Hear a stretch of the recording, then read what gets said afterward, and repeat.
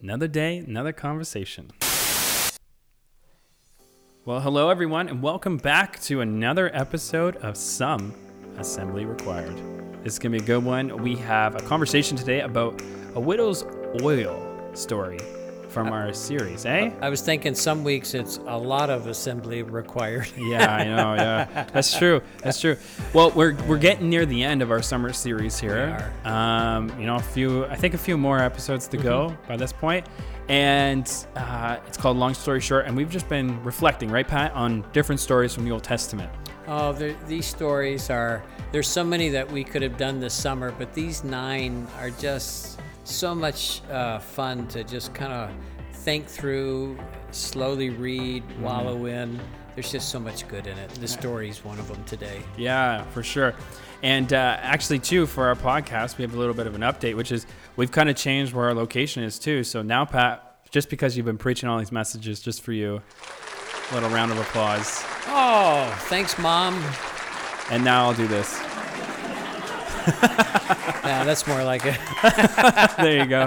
There you go. Well, have you been enjoying summer, Pat? Summer has been fast, but it has been just delightful. The last couple of days here, oh my! I was studying out on the back deck for this sermon, matter of fact. Great. And just it's just a beautiful. It's been beautiful this summer. Awesome.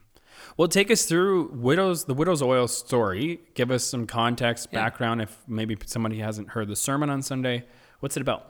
Yeah, it's well worth taking a look at and reading, but it's the story of Elisha has a guy that works for him, like the Billy Graham Evangelist Association. There was Billy Graham, then there's these evangelists that work with them, kind of the same way. This guy was a prophet who worked with Elisha, but he dies. His wife suddenly becomes a widow. They have 2 sons. Apparently, they didn't own property. They didn't have livestock. They didn't have stuff that they could liquidate to pay debts. That would have been tough in that time then. Ooh, it would have. No Visa cards, no savings accounts. Can't just get money randomly. No life insurance. It just wasn't that way. No pension. No pension. Oh, man. And so the creditors hear the guy's dead, and they all come running to get in front of each other to collect. Yeah. And so here's this brand new widow who has 2 sons who, from the scriptures, I would say they still must have been at home and in need of mom and dad, And so Elisha comes along, and she says, "What am I going to do? The creditors are here." And so I love this. Elisha says, "What would you like for me to do?" He didn't just tell her, "Hey, let me fix this for you." He makes himself available, right? Yeah. And I just love that. And I think of we have a lot of widows and widowers in our church here at Waynfleet BIC. Some have been widows for decades. Yeah. Some just within the last months and years. Yeah.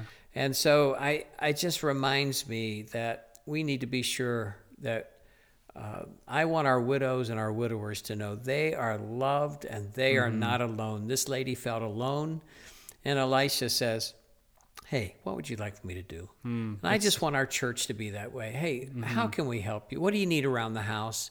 How can we walk with you? Is there a need that you just need help with?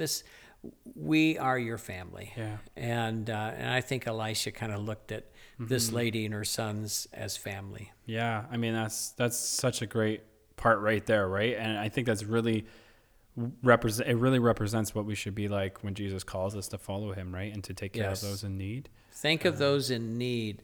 And that's what Elisha does. And so he says, "All right, go borrow every jug and pot and Tupperware," that's in the Hebrew, Tupperware and the original.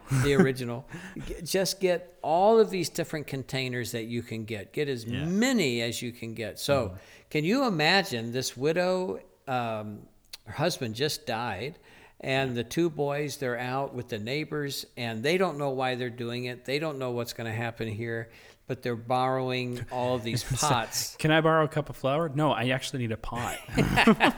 Hey, I need those clay jars over there. What for? Well, I don't know exactly, but I'm told we need them. So If I was the neighbor, I would have said, no. Give me a reason. So they gather all of these up and they go back home. And this lady has a little flask of olive oil. And olive oil was so important back then. Yeah. You know, it was used for medicine. It was used for cooking. So hard to make, too. Well, it is, isn't it? Yeah, to crush it. I saw You them. probably saw that done, didn't you? I saw it in the Nazareth, like reenactment village they have right in Nazareth. They have a whole oil press area. Oh, wow. And to get like extra virgin olive oil, they would have had to repress and like do all this. It's just crazy. And they would have had like a whole thing for a donkey to pull. It was a lot. We're going to do a podcast on the Holy Land, on what you saw and so forth. Yeah. That is one of the dreams I have of being able to take some of our folks to go to the Bible lands and see these things for ourselves one day. I even saw a pregnant donkey right Wow. there. So I saw the whole thing. You saw the everything. whole kit and caboodle, didn't you? I did.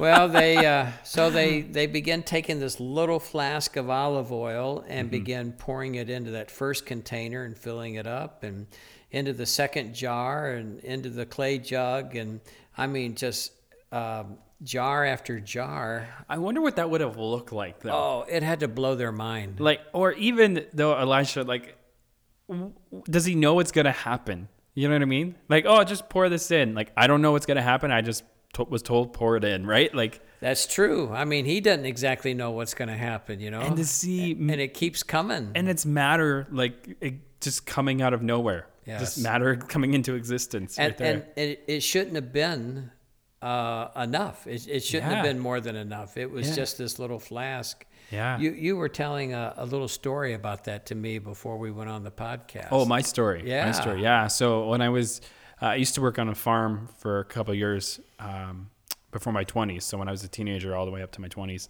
And one year I ran a harvester for cherry trees. So it's a big thing with a big arm, and it grabs the tree and shakes it. And it's just a huge machine to drive. And we had driven it about an hour or so away to a different farm. And we worked there for a few days, and we had to come back because there was a big storm coming in, and it was pretty much the end of the season.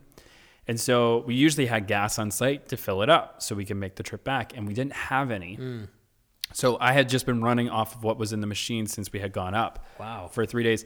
And so I had high expectation that the machine, there was no way it was going to get back in time. And I mean, the storm was so bad, they're saying potential tornadoes and hail's coming. Like, it was going to ruin the rest of the crop. Yeah. So to the point where the farmer just said, just leave it. It's garbage now.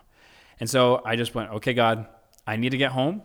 Get me home safely. I am out of gas, or I guess you could say out of oil. Yeah. And I remember going, and I was a nervous wreck the whole time, driving all the way down, and the winds were raging and everything. And I pulled into the farm, pulled up to the gas station, and as I did, the vehicle dies. Oh, that is amazing. So the gas kept coming into your vehicle, didn't it? To this day, I remember it clear as day, because it's one of those moments where I went, this is not physically possible. Yeah. I ran that machine for 5 or 6 years. I knew it inside and out. Yeah. And there was no way that it should have been able to make that trip. Well, I'm sure the widow's saying, holy moly, when is this going to run out? And it keeps filling it up. And then the Bible says in the story that when they got to the last container, that the oil stopped. You know? Just enough. Just enough.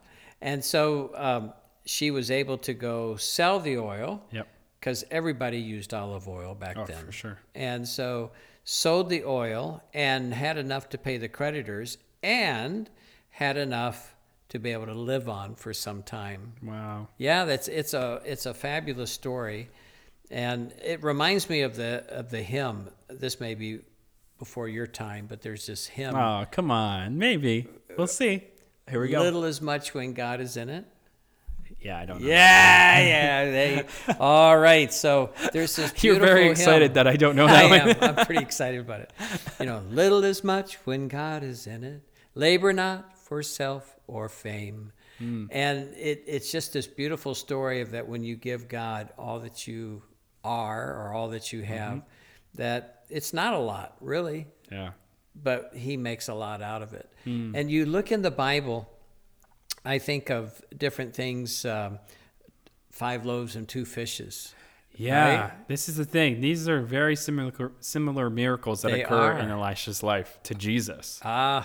And you know, we had said that before the podcast, and I've been thinking about that. But wow, what an amazing statement. A lot of his miracles kind of went in line with the miracles that Jesus did. And certainly the multiplication of this is amazing. And so 10,000 people were fed with 5 loaves and 2 fishes with food left over. Or Moses' rod, this piece of wood, simple piece of wood, but in his hands, he parts the Red Sea with it. And, you know, so it's just interesting. This little flask of oil, when given to God, was more than enough. I know. And it's just a great reminder that giving God who we are and what we have is so wise, because he can make more of it than we can. So true. I mean, it's funny though, because in those stories, the disciples, right, with Jesus, I'm not too sure. I haven't gone through the widow's story 100%, but in a while. And I'm not too sure about what her reaction is off the top of my head, but typically as adults, we're like, this is crazy. Yeah. That's the initial reaction. Like this doesn't follow the laws of physics as we understand them, or the natural rules of how things occur. I bet she was laughing. I bet she and the boys were laughing. Oh, it's going to run out now. Oh, look at this. We'll bring another jug. You know, I can only, it must have been like Christmas Day. Oh, for sure. You know? Well, even it's like Sarah and Abraham, how she laughs when the visitor says you're going to have a baby in next year. It really does go against how we feel things should happen, but I feel like God loves to do that. I think he does. I think God loves to amaze us, you know? And he certainly does in this story. And I think we see throughout Scripture different instances of where he just amazes us. And I don't know why we keep being amazed, because God can do anything. But I agree with you. I think God just loves, like when we do things for our kids, you know, and I think God just the Father loves to do that. And in this day of COVID, with all the uncertainty, with all of the, God still wants to take the little that we have, you know. And you find yourself, oh, God can't use me. I'm scared of everything. I'm scared of COVID. I'm scared of the future.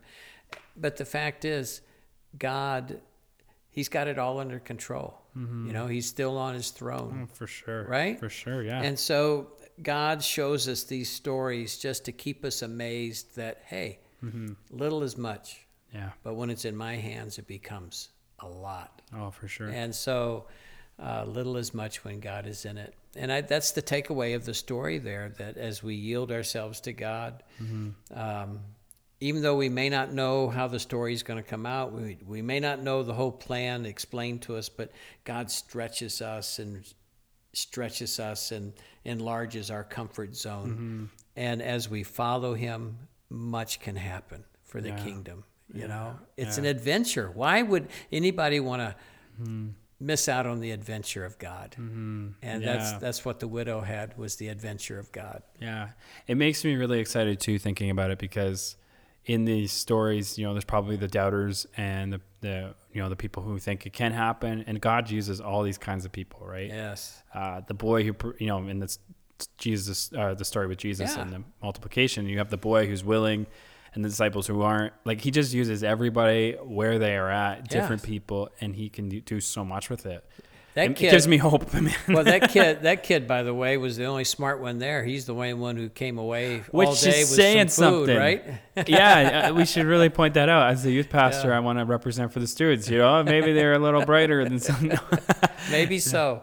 But it's just a great reminder that God can do so much that we can't even imagine, that our little finite mind can't even grasp. It honestly makes me think about my daughter.